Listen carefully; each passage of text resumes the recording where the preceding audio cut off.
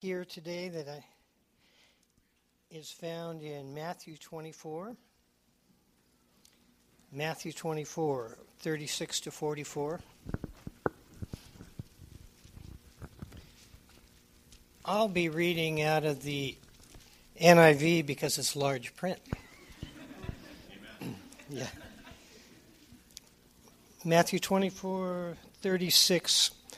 No one knows about that day or hour, not even the angels in heaven, nor the Son, but only the Father. As it was in the days of Noah, so it will be at the coming of the Son of Man. For in the days before the flood, people were eating and drinking, marrying and given in marriage, up to the day Noah entered the ark. And they knew nothing about what would happen until the flood came and took them all away. That is how it will be at the coming of the Son of Man. 2 men will be in the field, one will be taken and the other left. 2 women will be grinding with a handmill, one will be taken and the other left. Therefore keep watch, because you do not know on what day your Lord will come. But understand this, if the owner of the house had known at what time of night the thief was coming, he would have kept watch and would not have let his house be broken into. So you must also be ready, because the Son of Man will come at an hour when you do not expect him. Let's pray. Father, we're so grateful your word is brought down to us, and we need the help of your Spirit, Lord, to apply it to our lives, even in texts like this that speaks of a time yet ahead.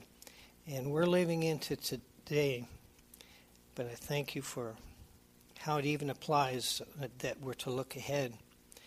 We ask that your Spirit would illuminate Mike's study as he shares with us study in your word in a moment, and give him your guidance and open our hearts of understanding that we might apply it to the glory of your name.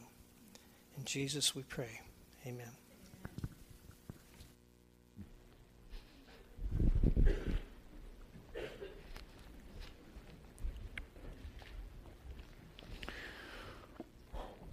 If you have your Bible, just keep your place right there in Matthew 24. We're going to get into the Word straight away here.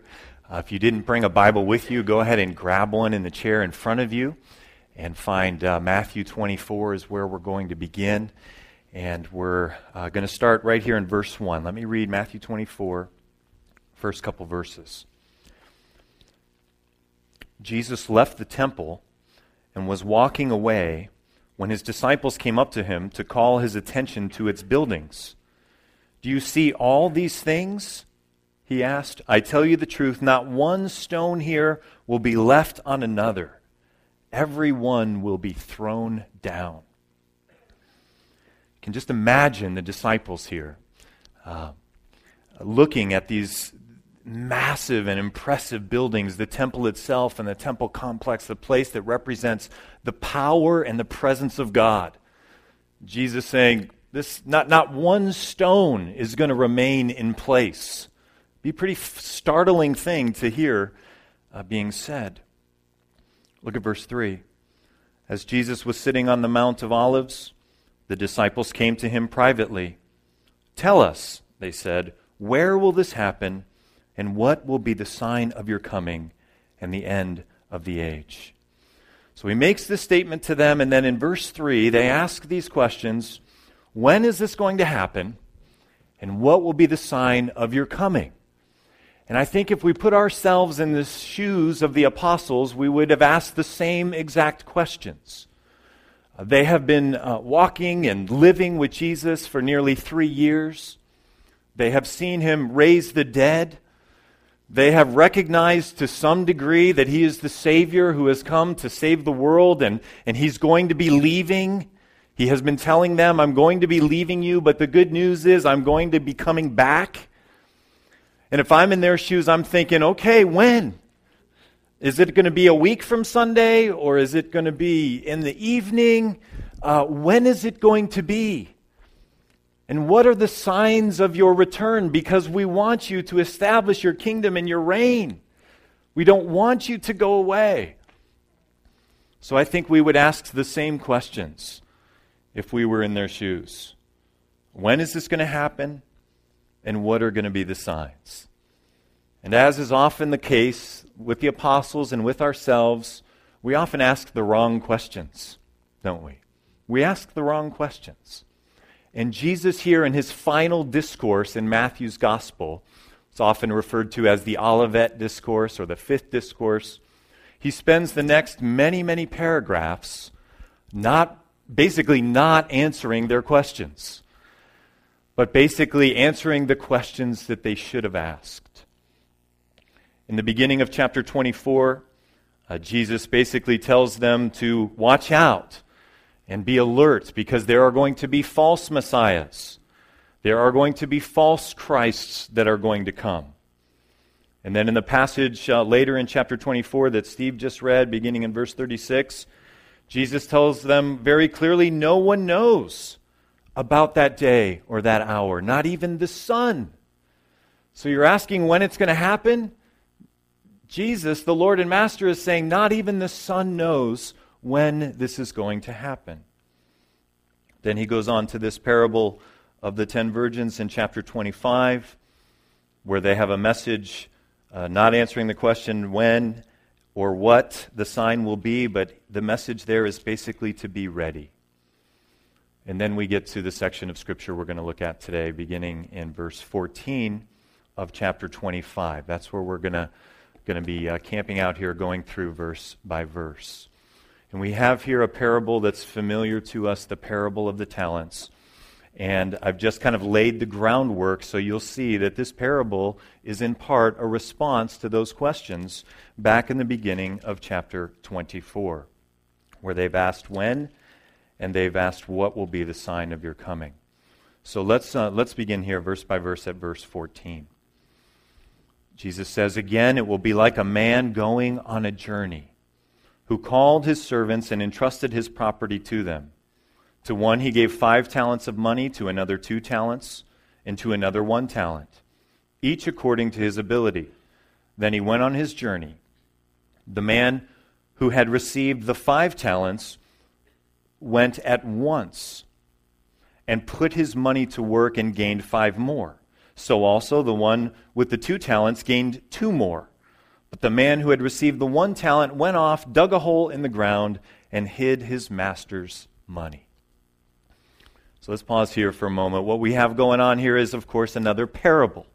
And sometimes Jesus, after he tells a parable, on occasion, he will translate.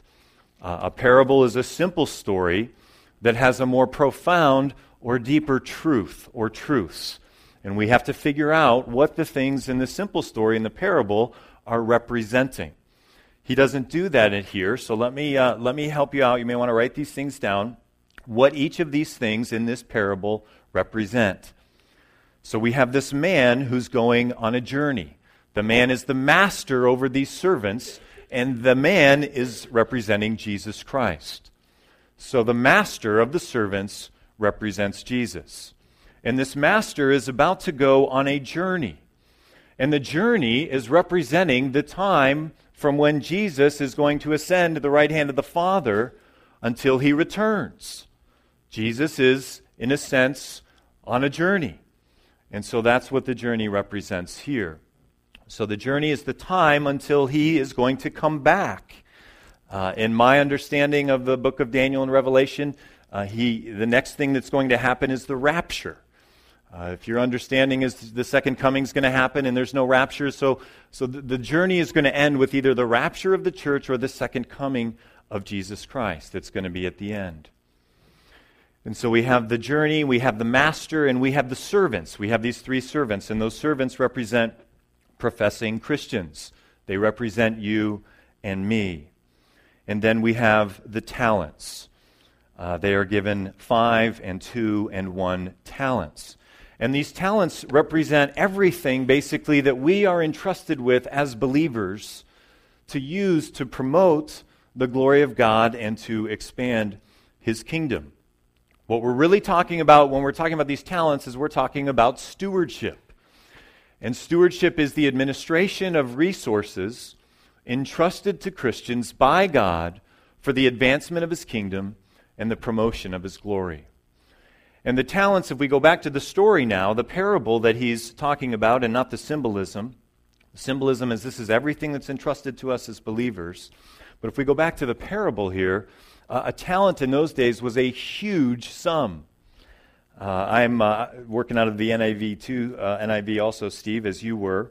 And the NIV footnote here says a talent was worth more than $1,000. And as I was researching the passage this week and in previous times and previous studies, that is a gross understatement of what a talent was worth in those days. A talent was probably, and there's variants of different scholars about this, but a talent was probably approximately 75 pounds of gold. And so a talent in those days was about 6,000 denarii. That doesn't really help you. What are 6,000 denarii? Anybody know offhand the exchange rate of denarii to U.S. dollars today? I happen to have it here. So 6,000 denarii were about 20 years' wages of a day laborer. One talent. So whatever figure we want to plug in there, I don't know if you're union or non-union workers, I'll plug in $30,000 for a talent. $30,000, for a day laborer today times 20 years, $600,000 a talent. Somewhere in that neighborhood, give or take a few $100,000 depending on whether you're union or not. This is enormous resources. This is something that we should understand from reading this parable. One of the implications of this parable is that God has given all of us enormous resources. And we're not just talking about money here. Some of you are going, I don't really have enormous resources. We're not just talking about money. We're talking about time. We're talking about talent. We're talking about spiritual gifts. We're talking about every single thing that you and I have that God has entrusted to us. That's what the talents are representing in this parable. All right, so we're through the first paragraph here. Let's come back to the text. We know what these things are representing, and let's see what happens in verse 19. After a long time, the master of those servants returned and settled accounts with them. The man who had received the 5 talents brought the other 5. Master, he said, you entrusted me with 5 talents. See, I have gained 5 more. His master replied, well done, good and faithful servant. You have been faithful with a few things. I will put you in charge of many things. Come and share your master's happiness. The man with the 2 talents also came. Master, he said, you entrusted me with 2 talents. See, I have gained 2 more. His master replied, well done, good and faithful servant. You have been faithful with a few things. I will put you in charge of many things. Come and share your master's happiness. We have a tendency as we study the Word of God, as we read the Word of God, to just kind of blow by verses of Scripture, especially when I'm reading the Word. I've got a day that's in front of me. I've got a variety of things on my plate. And I often don't linger or saunter or whatever, the words that we've been using about just lingering in the passage and seeing what is exactly there. And I want to do that right now with you. I want us to notice a few things because I think there are things that God wants us to see in these few verses that are really important for us to see. And one of them is the responses are identical to both of these servants. You notice that? Identical words repeated. Why is that? Why did the author do that? Well done, good and faithful servant in verse 21. It's there again in verse 23. Well done and good and faithful servant. And he says the exact same things. I think one of the things he wants us to see here is that what is important is not how much God has entrusted to you or to me or to the person down the pew. What is important is that we are faithful stewards with what God has given to us. And there are some who have been given more, no matter what you're doing in life. If you're, I don't know what your heart and mind is like, but if you're like mine, if you're like me, you tend to look up the ladder and see how little I have. Whether we're talking about money, whether we're talking about spiritual gifts, whether we're talking about preaching ability. You look up to those pastors that have this national audiences, and they set up a church, and all of the other churches in the area empty and flood in to his church. And they've got multiple campuses, and they have this huge buildings. And we can do that no matter what our vocation is, no matter what our calling is. We can tend to look up and feel like, who am I? But when we look at this parable, we see that the one who is given 5 and the one who is given 2 are given the exact same blessing and reward, that they were faithful with what they were given. And that is what God is looking for from me and from you. Not to look up the ladder or to look down the ladder, but to be faithful with what he has given us. Notice what the 2 rewards, look back at the verses here, verse 21. The 2 rewards that are given to these 2 servants. The first one is increased responsibility. You've been faithful with a few things, I'm going to put you in charge of many things. Now, at first, that doesn't sound like a reward, does it? That doesn't sound like a reward. But remember the parable. When is the master returning? He's returning at the end. Jesus is coming at the end. So when we have been faithful, we are going to be given more responsibility in the kingdom of God, in eternity future, the new heavens and the new earth, whatever we want to call it, heaven. We are going to be given more responsibility, those who have been faithful in this life. And it's going to be beautiful. Look at the next sentence. It's not going to be hard like here, where we have this association with responsibility and no thank you. But here, I will put you in charge of many things. Come and share your master's happiness. We're going to be in a perfect place, a perfect kingdom, with no leukemia, with no cancer, with no trials that are just coming at us like, where is this coming from? It is going to be beautiful. And those of us who have been faithful are going to be given more responsibility, and we're going to be given more joy. Again, remember the questions that they were asking, the same questions we would ask. When are you going to come? What is the sign of your return? And Jesus' response is, you need to be faithful with everything that I have entrusted to you. No one knows when I'm coming. But there's something else that we may have missed, may have not seen in this text that God wants us to see, because he does answer that question a little bit. Look back up at verse 19. He says, after a long time. You see that little phrase? After a long time.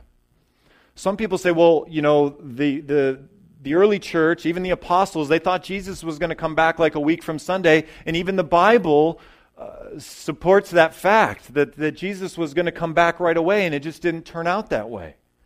Well, we see here that Jesus is saying it's going to be a long time before he comes back, before the end. No one knows when that is. We've been 2,000 years now.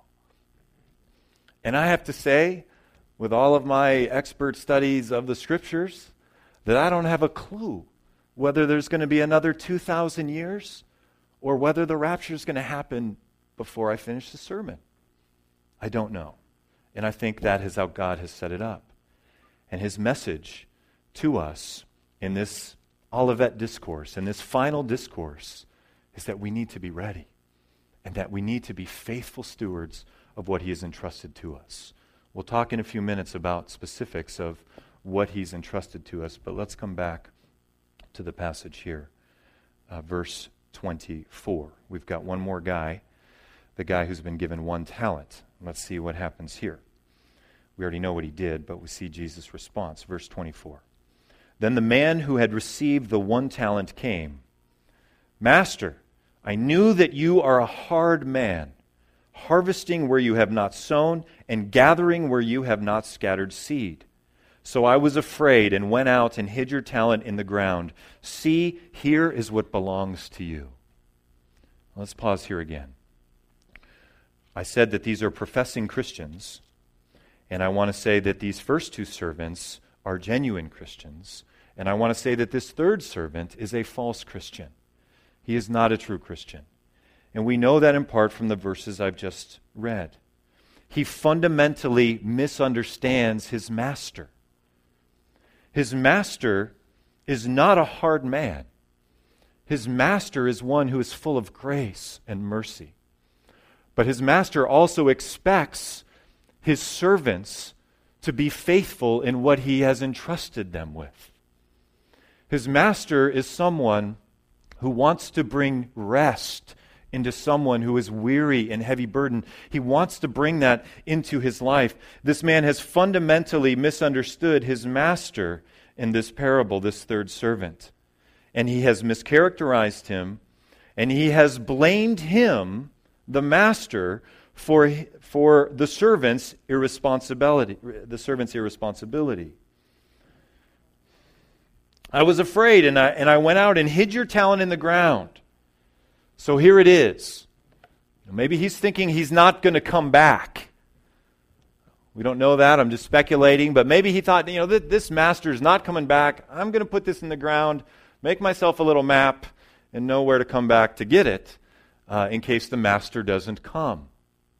He fundamentally misunderstands his master. He's saying he's hard, and he hasn't been a steward of what he has given him. And so look at the master's response in verse 28. Verse 26. Verse 26, the master responds, "You wicked and lazy servant, so you knew that I harvest where I have not sown and gather where I have not scattered seed. Well, then you should have put my money on deposit with the bankers so that when I returned, I would have received it back with interest."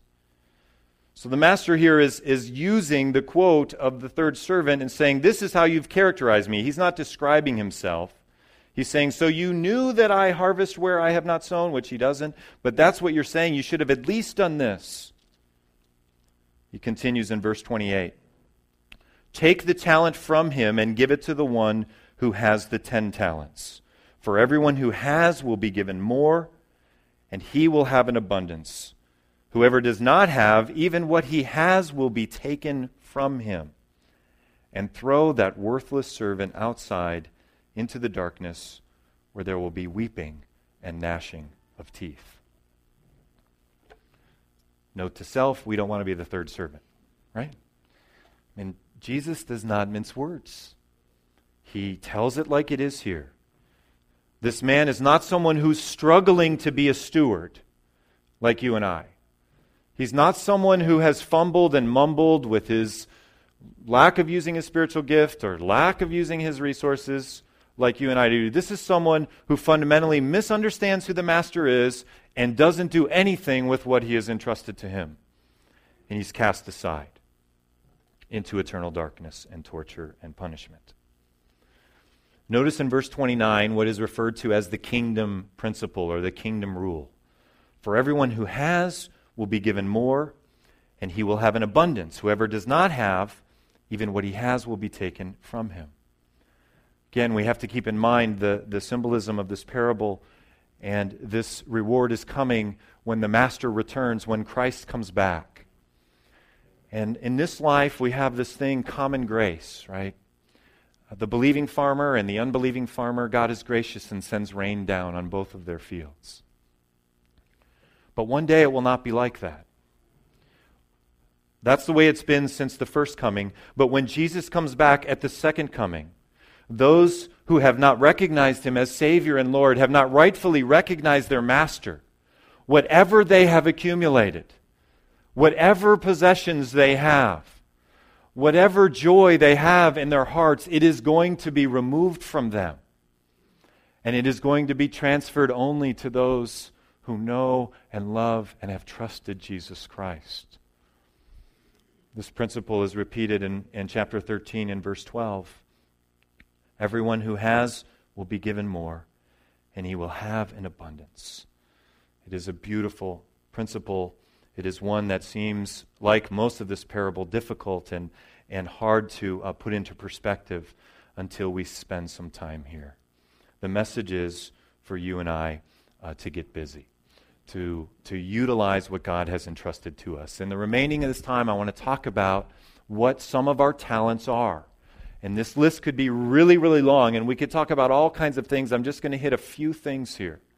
And the first one is time. What has God entrusted to you? What has he entrusted to me? One of the things he's entrusted to us is time. Ephesians 5:15 and 16. Therefore be careful how you walk, not as unwise, but as wise, making the most of your time or making the most of every opportunity because the days are evil. God is calling us to make the most of our time, to be good stewards of our time, especially that time that isn't already marked out for us. I think in my own mind, for those of us that are working, you've got 8 hours. I like 8 hours sleep. I don't know how many you like, but I like 8 hours sleep, 8 hours of work. We've got 8 other hours. What are we doing with those other hours? Are we making the most of our time? Time is a precious resource that we have. Time can never be recovered. If we blow our money, we can work hard and recover some more money, and we can work extra hard and make up for that. But yesterday is gone. We can never repeat yesterday. Our time is a limited and precious resource. God wants us to be very careful and to be a good steward with our time. Our time is short. We have no guarantee how long we are going to live. Some of you have already lived past what you thought you might live. But the reality is we have no guarantee of tomorrow. The Bible describes life as a vapor. The time is short. We need to make the most of it. Jonathan Edwards, one of his resolutions, he says this: resolve never to do anything which I should be afraid to do if it were the last hour of my life. We never know if it is our last hour of our life. And so, obviously, that doesn't mean we're always reading our Bible or praying. Whatever we're doing, we want to be doing something good and honorable and something that we would be happy to do as we're going into the presence of the Lord just prior to that. We want to be doing something where we are happy to go into God's presence from that activity, time. Time's continuance is questionable. That's part of the message of this parable. There's a journey, and the master is coming back, and time as we know it is going to end. We're going to have the new heavens and the new earth. Our lives are short. Time's continuance is questionable, and time impacts eternity. It impacts eternity. This is the only opportunity that we have to impact eternity. So that's a first category. I'm going to have 4 categories here of talents. We're basically talking about talents represent everything that God has entrusted to us. And a second category of things that He's entrusted to us are talents and spiritual gifts. Spiritual gifts are those things that are identified in Scripture, and talents are a variety of things that God has given to both believers and unbelievers. Let's look at Romans 12 briefly. We have different gifts according to the grace given us. If a man's gift is prophesying, let him use it in proportion to his faith. If it is serving, let him serve. If it is teaching, let him teach. If it is encouraging, let him encourage. If it is contributing to the needs of others, let him give generously. If it is leadership, let him govern diligently. If it is showing mercy, let him do it cheerfully.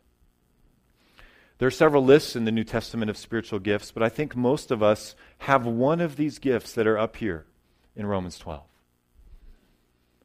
Do you see a gift up there that you have in your life? One of the things that we need to know is what are our spiritual gifts so that we can use them, so that we can be faithful stewards, so that we can hear, well done, good and faithful servant, and so that we can have the joy that the Lord is promising to servant number 1 and servant number 2 here in our own lives now. There's nothing more beautiful than seeing a person using their talent, their spiritual gift, for the glory of God, for the advancement of His kingdom, and to see the joy in their hearts and their faces. I was thinking about Cornerstone, the folks of Cornerstone this week, and thinking about varieties of people that I've seen using their gifts, using their talents to advance God's kingdom and to give Him glory. One of them came to my mind. I don't think he's here today. I should ask permission to talk about him, but if I'm really saying good things about people, I don't necessarily ask permission. So if I'm going to say something bad about you, then I'm going to ask your permission. If I'm going to say something good about you, then it's free. John Lee isn't here, is he? Oh, John, I'm going to talk about you. Okay, John? Sorry, I didn't even see you. John has a talent of culinary skill. Amen? Does he? All right, you guys are finally waking up. He's got the talent of culinary skill. I don't have that talent. Yesterday, lunch for my kids, I heated up cold pizza. It was warm after I heated it up. And I had peanut butter toast for lunch. So if you want to swing by my house, my kids are always like, peanut butter toast, Dad? John has a talent, a culinary talent. And I would say John also has John also has the gift of service. John has the gift of serving. Whether he's running to Sam's to buy stuff for the Gathering Inn, or whether he's out there cooking or barbecuing, he enjoys serving. And so he has his talent and his spiritual gift together, and he's advancing and furthering the kingdom of God by serving the community and serving our church by feeding the hungry and the poor, those whom Jesus had a heart for, and that we're called to love and to serve. And he's just dialed in there. Now, we're not all always dialed in, and I know John's not always dialed in, but I can't talk about that because I didn't get permission from him to talk about where he's not all. We're not all dialed in all the time. But we want to be dialed in as much as we can, increasingly. That's the message of this.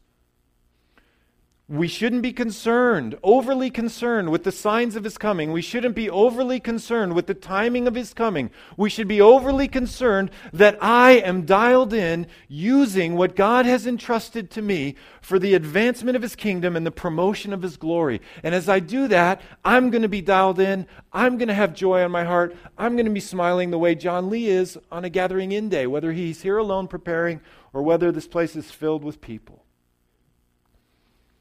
He's calling us to be faithful stewards. So we have time, we have talent and spiritual gifts, and then third, we have treasure or money. And this is the obvious application of here, but again, talents is much bigger than just money or treasure. I want to say a few things about money. Number one, our treasure, our money, belongs to God. All of it. Everything that we have is his. He created the world ex nihilo. Everything here is his. Everything here, including the things he's entrusted to us. R.G. Letourneau, you may have heard of him, maybe not. He said, the question is not how much of my money I give to God, but rather how much of God's money I keep for myself. This guy was a very successful businessman in earth-moving machineries and stuff back in the day.